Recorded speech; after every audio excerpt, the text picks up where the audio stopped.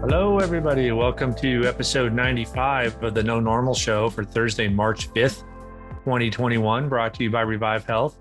This is our weekly deep dive into how hospital and health system marketers can navigate what we call the no normal. I'm Chris Bevolo, health systems practice lead at Revive Health, and your host for the show. I'm joined as always by Chase Kleckner, who's senior marketing manager at Revive Health and our show's producer. Hello, Chase. Hey, Chris. Good to see you as always.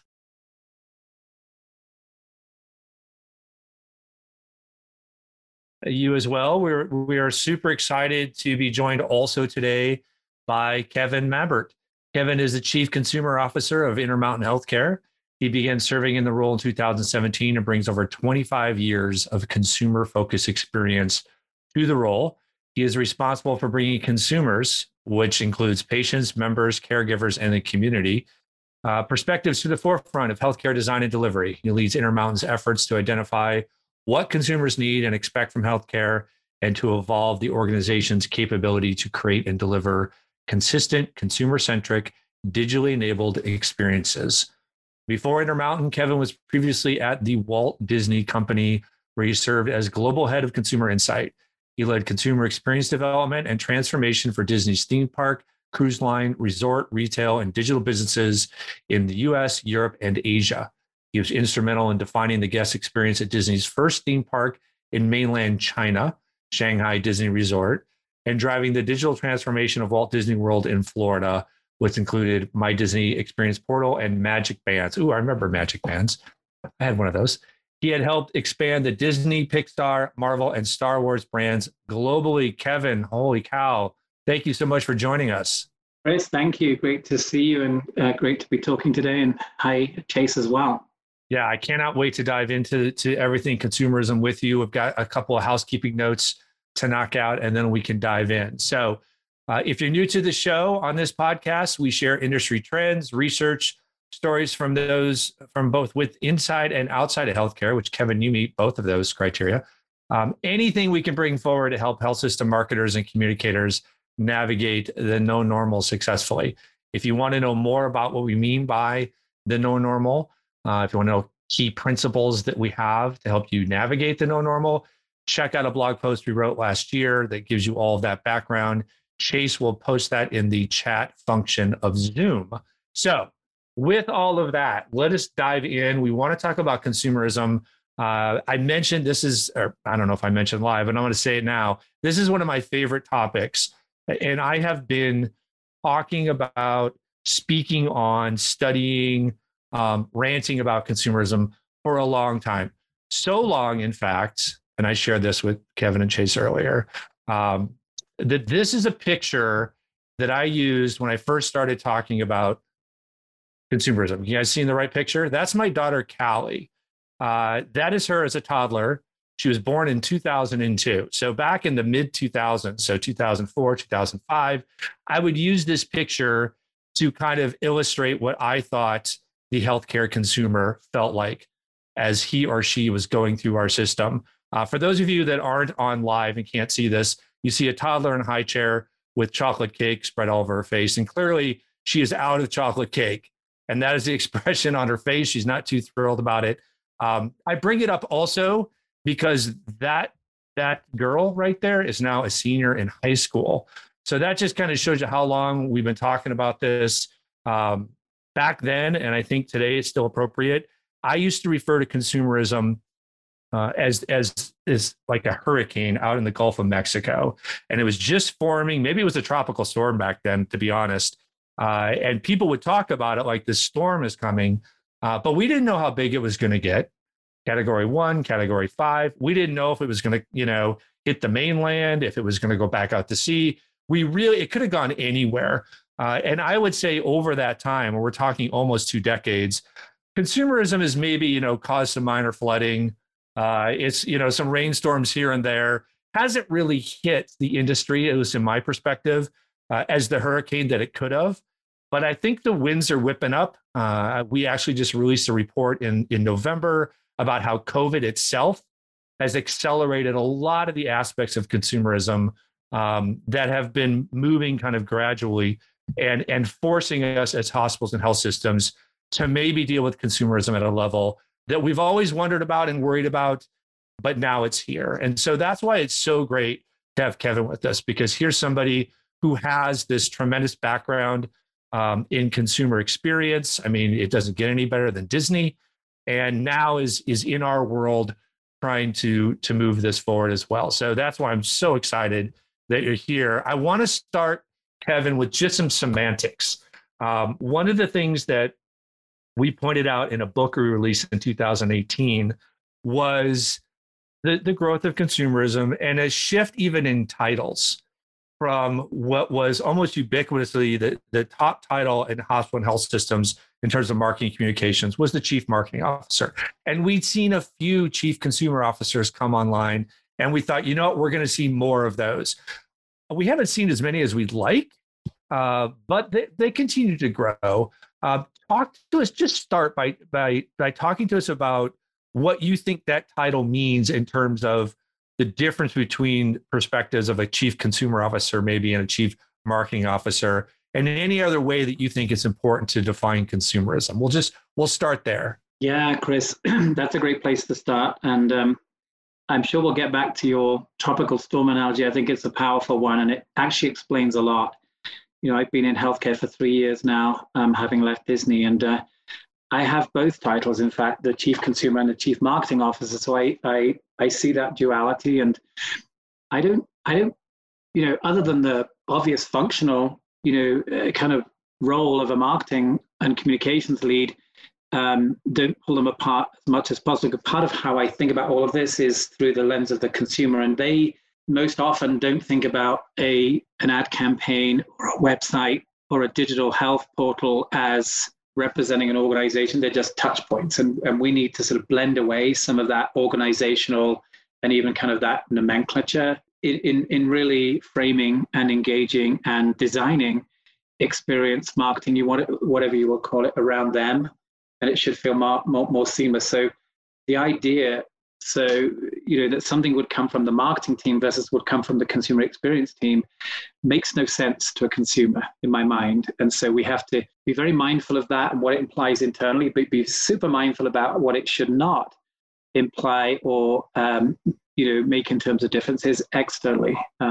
So that's an initial thought on that. You know, the word consumer, having come from Disney and other places, it's a word I've lived and celebrated and worked with throughout my working life. You know, Disney's a very consumer-centric, consumer-forward, marketing-driven organization, almost the antithesis of healthcare. So there's a lot of dissonance for me coming into healthcare, but just the word, you know, talking about definitions, consumer and consumerism has caused some really interesting negative reactions when I've talked about it from people who say, well, I don't care about consumers, I care about people, to, oh, you know, consumerism takes me to consumption, TB, tuberculosis, it's the old name for that, or it's all about environmental irresponsibility, or it's just cold corporate and commercial and it doesn't apply. So that's been a lot of the reaction. And, you know, I fundamentally want to talk about people, but I think there are some really important aspects to the consumer word and what that implies and how that actually changes the conversation, changes the relationship that we should pay attention to. Yeah, I think that's great. One of the things that we talked about when we first chatted for this show was a perspective you had that we look at the idea of consumers too narrowly in this space. Yeah, and I think that's definitely been my experience, Chris. You know, we put many labels on people, right? We'll talk about patients, of course, and there's something very precious about the idea of a patient. But if you really pull back, a patient, that word has to do with the relationship and in fact, the hurt somebody's feeling, the relationship they have with a provider of some kind. So is that the most personalized way of expressing humanity? I'm not sure it always is, any more so than consumer. You know, patient will often talk about the kind of oncology patient or whatever, so that will be used with a condition. So I'm not here to argue against the word patient. I'm just saying that, you know, we apply many labels. At Intermountain, we call our employees caregivers. Caregivers are consumers too, because to me, the word consume, it's not about choice, which I've heard a lot. You know, it doesn't apply because you know what, you don't get to choose to come into hospital. You don't get to choose to be sick. So because you don't get that choice, it's more like, I've had this said, going to court or prison. Like you can't help it. So why even bring this idea into the equation? Consume as a word just means use, right? So it's not about choice. Like your little girl is a consumer. She may not have chosen a particular care setting in her life or a provider. So it's not about her choice, it's about her usage of that service. And so I think people sometimes try to marginalize almost intentionally the word consumer to not apply. Because I can think about patients and members and clinicians, then this consumer word is sort of out on the periphery and sort of doesn't apply. And therefore we can continue as if that storm was never looming off the Gulf Coast. Yeah. So can you talk just a little bit more about how you in your role think about your employees that you called caregivers? And again, I think that's like an example of a different perspective that you're bringing than I've heard from many others, whether it's because you come from Disney, whether it's because you're wearing a consumer hat or however you want to put it. Of course, employees are important. And of course, our staff is important. But thinking them differently is kind of a new concept. So go a little deeper there. Yeah. So maybe let's just start briefly with what I think about as consumerism. If you work for P&G or Unilever or Coca-Cola or any of those CPG companies, you're probably going to think about consumerism as a version of meeting people's needs profitably. And for me, consumerism is really a little broader. It's about anticipating and meeting people's needs and expectations in a way that also enables you to deliver on your mission and your business objectives. So this is not some open-ended kind of we'll give you what you want type of a deal. But it is about understanding people's needs and meeting them. And now we've always thought about and met clinical needs. Clearly, it almost goes without saying, but really consumerism is far more holistic than that. So it runs the gamut from your financial needs, your rational, your irrational needs, your emotional needs, your psychological needs. And so we have to, and I think healthcare is moving this way, think much more about the whole person and their needs that really transcend the clinical. And that's what consumerism is. And if you think about it like that, I don't think it's a million miles from the purpose of medicine from the very beginning. I really don't think it's so far apart. I was with some colleagues. We did a session up at Cleveland Clinic as guests. And the topic was when humanism met consumerism, as if those two were some sort of like, characters in a Marvel movie that were going to fight to the death. But for me, coming from the world I've come from, humanism and consumerism met decades ago, and they get along famously. There's not so much distance between them, because consumerism is not that cold corporate thing. It is fundamentally about, it's kind of peopleism. And so let's just talk then quickly about the caregiver, since you asked. So if a consumer is somebody who you are there to sort of anticipate and meet needs, and it's about using, not choosing, or so on and so forth, then our caregivers, just as our trustees, just as our members and patients, are all consumers of Intermountain, because we serve them, or we could serve them in some way, shape, or form. So I think very, very broadly actually about the word consumer. And so that means we're trying to shape and optimize the trustee experience, the caregiver experience, as well as the patient and member experience, really trying to bring that together. And in some cases, because as an individual, you have all of those labels. We have caregivers who serve on boards, who maybe a patient, certainly probably are a member at a certain point. So those labels are just labels. The person at the heart of all of that is the same person. So why would you pass their needs as a caregiver versus their needs as a patient? It's really getting back to the person. Yeah, I think that's great. And you mentioned this, and I wrote it down because I think it's why this has become a trend, if you will. Why it's something that's evolved over at least 20 years, and that's the word expectations. Mm-hmm. And I think that is that is what's changed, and it continues to change. And that is at the heart of that storm. I'd love for you to say yay or nay or react to, we have talked about the reason expectations are changing over this time period are look, consumers have access to way more information than they ever did before. So if you go back to the early 2000s, right, when my daughter is 2, the internet is still just barely getting its legs under it. Then you have social media. Before that, where did you turn to get information on this, right? And as you get more information, your expectations grow about what's possible. You also, over this time, have more choices. And you're using the word choice about, I don't have a choice when I have cancer, but I do have a choice as to whether I get cancer care here or there. And as time has grown, we've seen just a real broadening beyond the traditional hospital of where you can get a lot of care. And then the final kind of driver that I think probably has more to do with changing expectations is money, skin in the game. I mean, back in the day, I paid $10 for surgery, and everybody paid $10. As deductibles, consumer-driven healthcare, which is another ironic use of the term, which means basically you're paying more money out of pocket with high deductibles, that has only continued to grow. Most people now deal with, if you have a $500 deductible, you should count yourself lucky. A lot of people, it's $1,000, it's $5,000.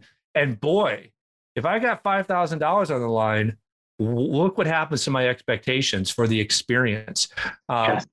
And so that, I think, goes to why this is continually something that we're having to deal with. Does that line up with your sense of it? It does. And I think there are more and more ways, to your point, Chris, that consumers now can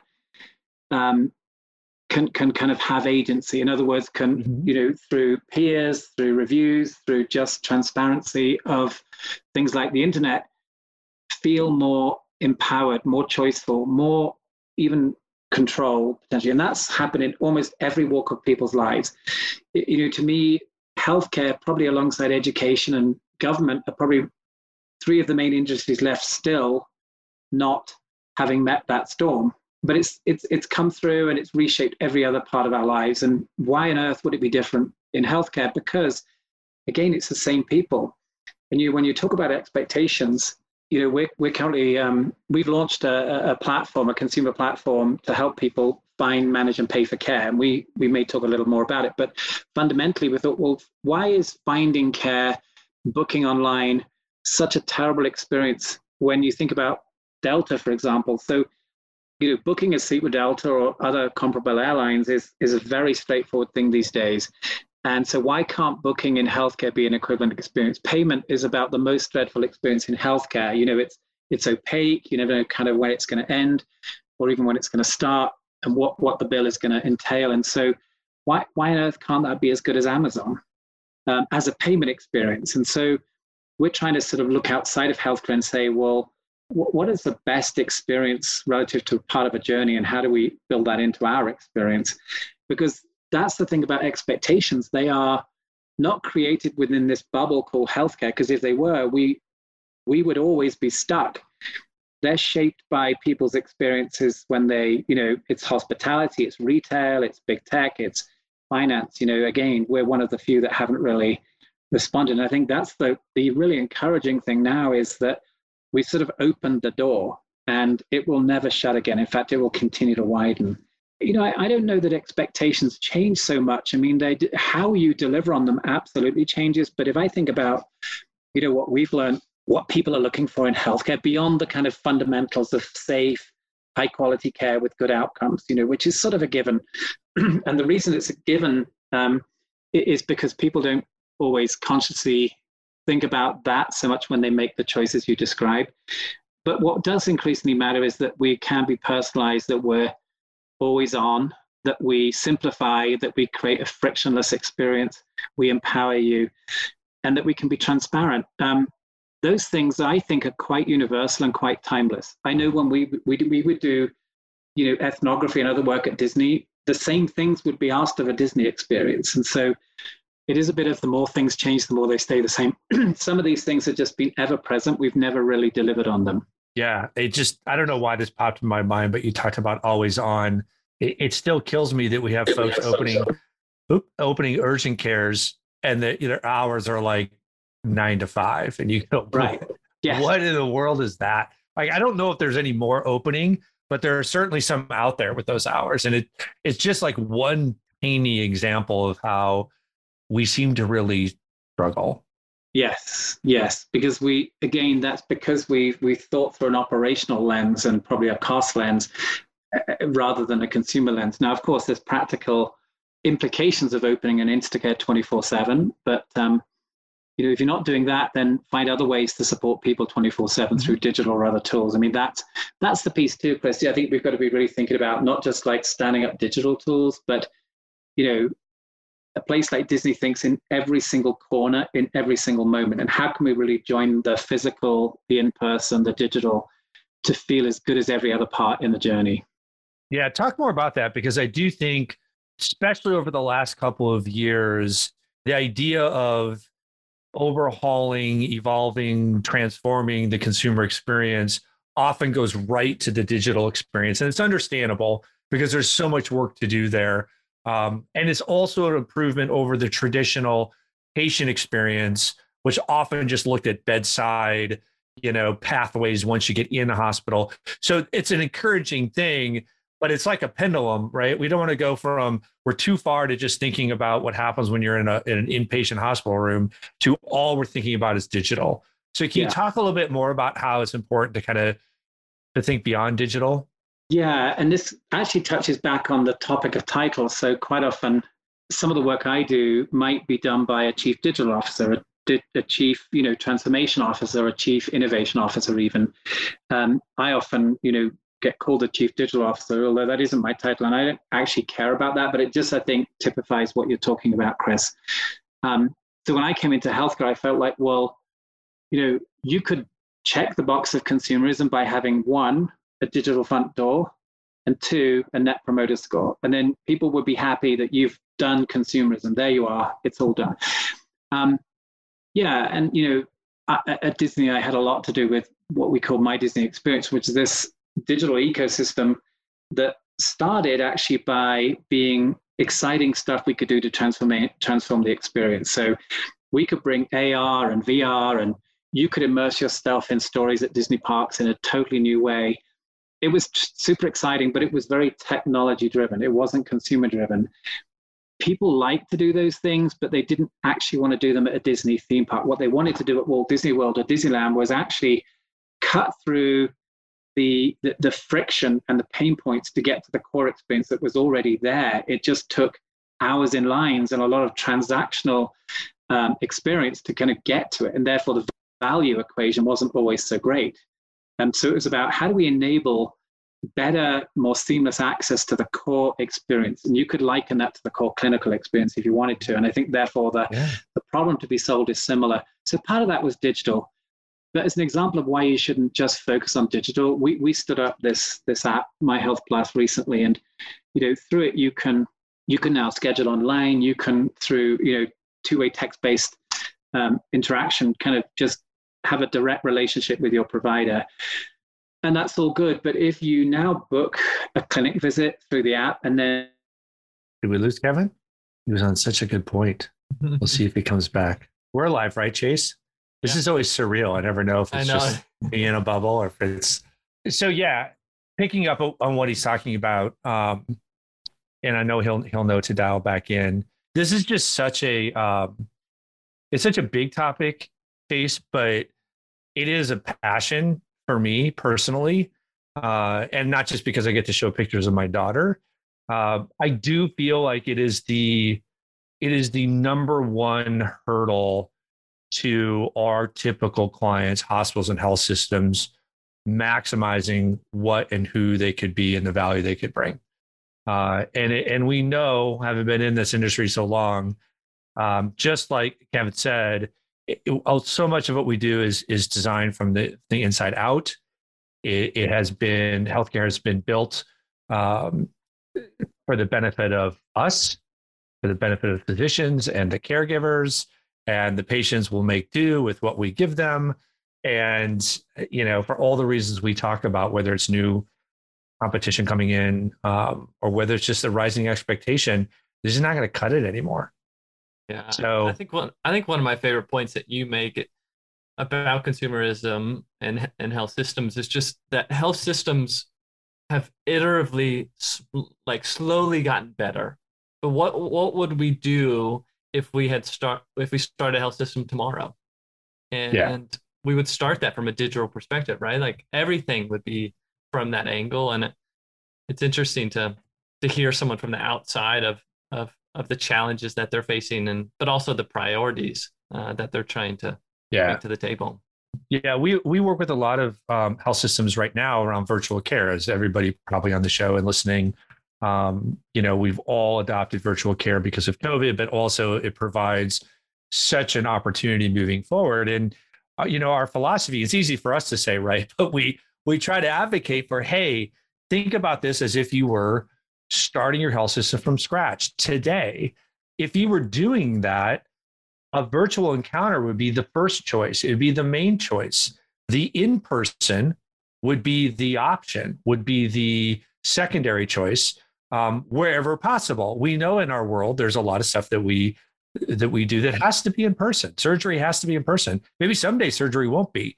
But for most of what we do, it can be virtual, right? And so if you were designing a system today, if Kevin was at Disney designing a health system, they would probably start with the wristband. They would probably start with, hey, anything you want from us, it's going to start with the virtual visit. And then we'll figure out if there's a personal one. So Kevin, you're back with us. Yeah, Chris, I clearly had the inevitable internet breakage, so I switched to my phone. Hopefully the sound and the vision is fine. I'm going to stick with this if it is. You're perfect. I don't know if you want to pick up with where you were, or we've asked people to start lobbing questions in. So we can shift to that. It's your call. I'd like to really quickly address your question, if that's okay, Chris, because I think it was lost my answer. So you talked about the importance of the digital relative to everything else, and the digital is clearly critical. But if we only focus on digital, we're not addressing the end-to-end journey. And I've learned in previous lives that the digital experience, as you really enhance that, can shine a very harsh light on the non-digital parts of the experience. So, and that transition from digital to in-person has to be as seamless as the digital itself. Otherwise, all you're doing is introducing new pain points and breakages. So as an example of that, our digital front door, you can now schedule online in the palm of your hand. Many of us do this already. But if you now show up at the clinic having had that beautifully simple experience online, and then you're running late and we didn't tell you, and then you've got a really frustrating experience, all the more frustrating actually because you've had this elevated prior experience. And similarly, you can now text through the app, so you have the direct relationship with your provider, which was not normally possible before. But if that provider is not in the habit of returning text, again, you've caused frustration. You sort of almost snatch defeat from the jaws of victory. So you've got to this has to be, through journey mapping and the like, something you look at every component of the experience, join it up as best you can, and make it seamless. Don't just assume, of course, that the digital will have that transformative effect. It won't. So back to you, Chris. I think you said you had some questions. Well, I'm going to add to that because I had an experience today that speaks exactly to what you're talking about. And Chase, I've sent you a link to include. I don't know if I should be embarrassed about this, but I'm a huge TikTok fan, especially given my, I'm only 35, but my age, I get teased a lot. I'm probably the number one TikToker in our agency of 100 people that's full of millennials and Gen Zers. But I'm having Chase share a link to a TikTok from Key and Peele that captures my experience, my video visit experience today with my doctor. And we all know the experience where there's a delay. And we don't know there's a delay, but there's a delay. And so I'm talking, but then you're talking, and we're talking over each other. And at first it's like, my doctor's not even listening to me. He's just running right over me. And it took most of the visit to figure out, oh, there's a delay here. Yeah. That's why we're like continually stepping on each other. And then we're trying to navigate that delay. And so it just shows, like, even with the things like that we think we have figured out, there's still so much room to grow. So check out the TikTok that's in the chat. It's hilarious. Everybody's experienced it, but I had it today with my doctor. But it's a great reminder, Chris, of just however digital you go. And it's not, I don't think we should ever aspire to be digital companies per se, but enabled by digital. And the humanity, the profound humanity of healthcare, I think still needs to be the prevailing feeling, the experience. So yes, if we do digital, we want digital to feel human, the best we can make it feel like that. Because I think if we lose that part, we've lost a really important connection and differentiator against some of the newcomers to healthcare who don't have that relationship with the people they serve. Let me before we get to, we've got one question. I would encourage people who are with us to post questions to Q&A. While you were out, I posited something, and I want to put it in front of you to see if you agree or not. And in one of the things, we work with a lot of systems around virtual care strategy, clearly something that we're trying to expand as health systems. And one of the things we say is look, try to think about this, as tough as it may be, as if you were starting a health system from scratch today.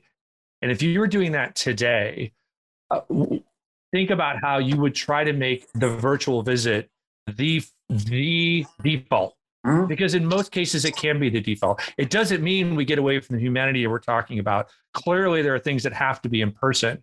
But if we were redesigning the system from scratch, we would have every encounter be virtual first, because why not? It's easier.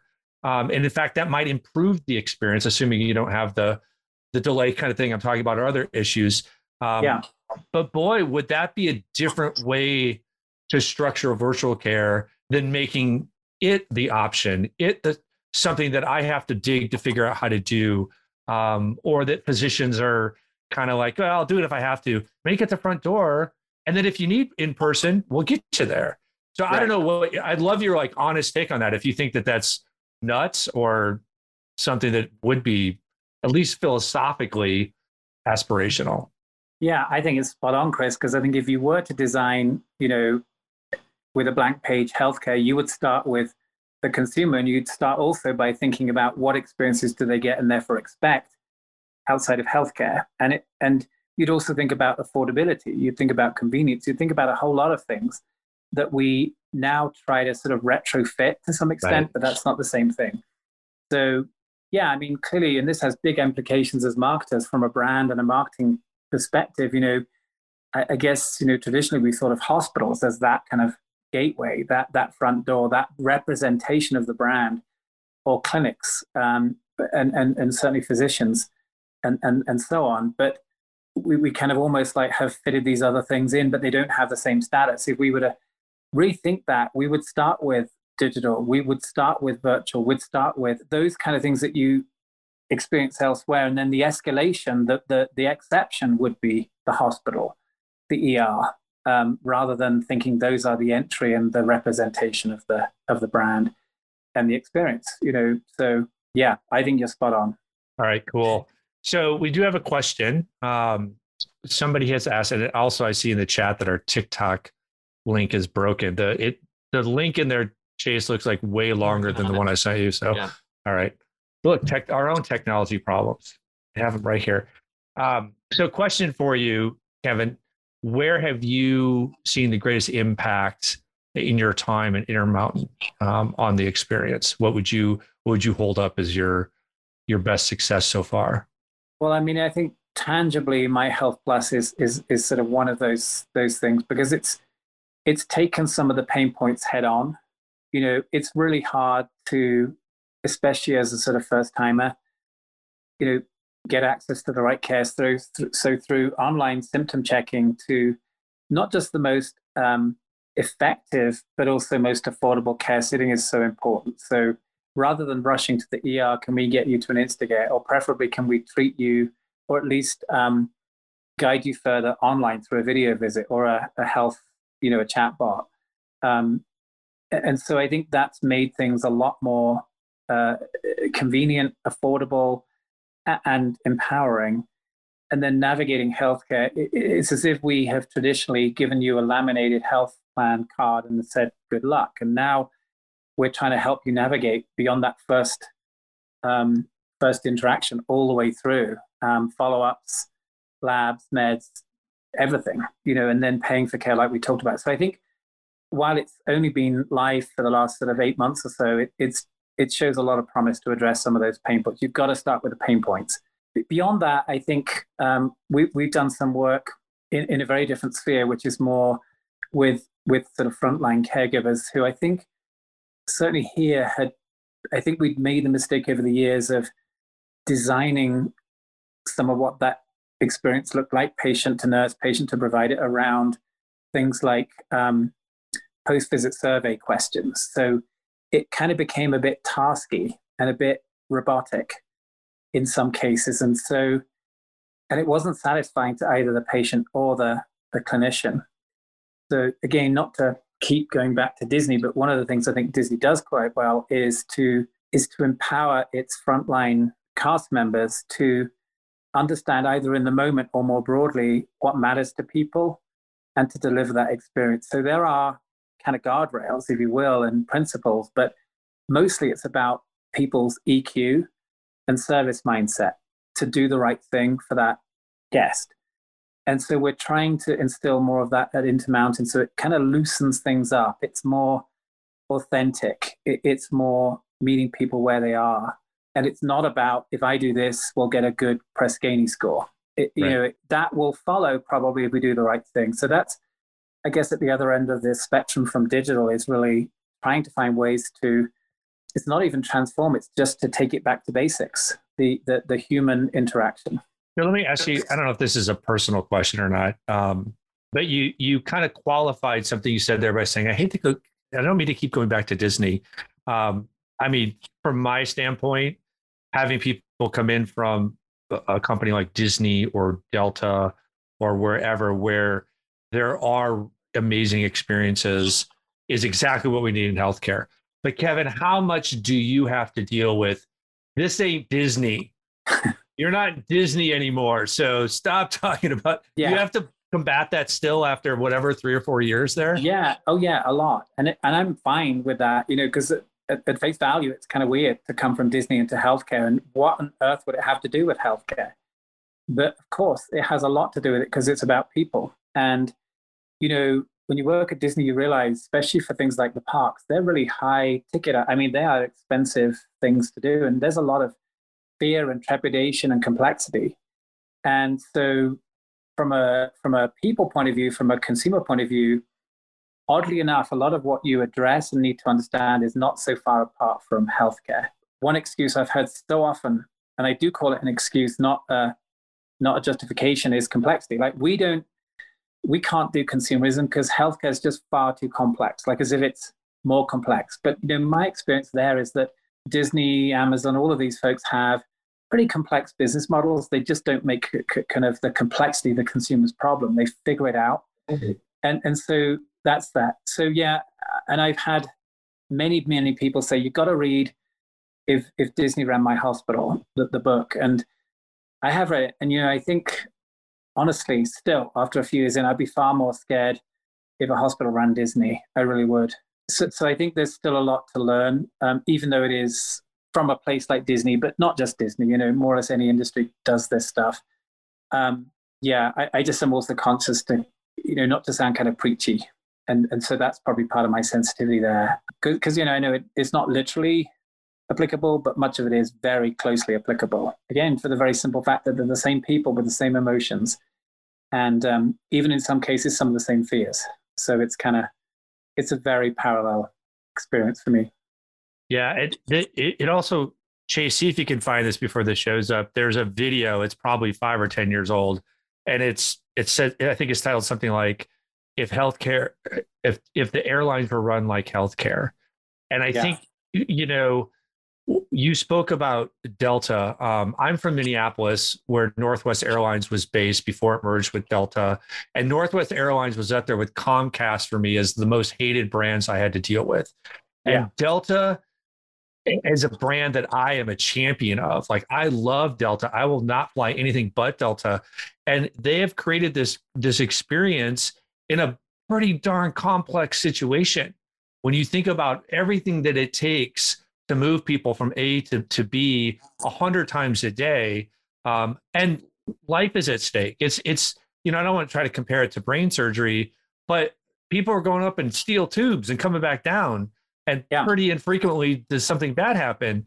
And yet I feel like they've given me an amazing experience. So I feel like if Delta can figure it out, we should be able to figure out. Maybe that's not a fair comparison, but. Well, again, I don't mean to trivialize the differences because they are real. And I know that can be upsetting when somebody does seem like they're doing that. But let's just talk about safety. How fundamental is safety? How obsessed are we in healthcare with safety? Well, very. But, if we work at Disney, we obsessed about safety like you wouldn't believe. So does Delta. And those are consumer expectations that transcend healthcare or any of those industries. So again, many of these themes that we're trying to address, they're not unique to healthcare. We may have kind of convinced ourselves they were, but they're kind of not. And so that's just the reality. And, I know it's a little hard because it can feel like that's a trade-off, like we're somehow losing our power to the consumer. But actually, if you really think back to that anticipate and meet people's needs idea, I don't think that's a trade-off. I mean, I think that's what healthcare is here to do, always has been. Yeah, that's fantastic. That's it. I feel like we could just talk forever and ever on this stuff. But I think that's a great place to just draw to a close.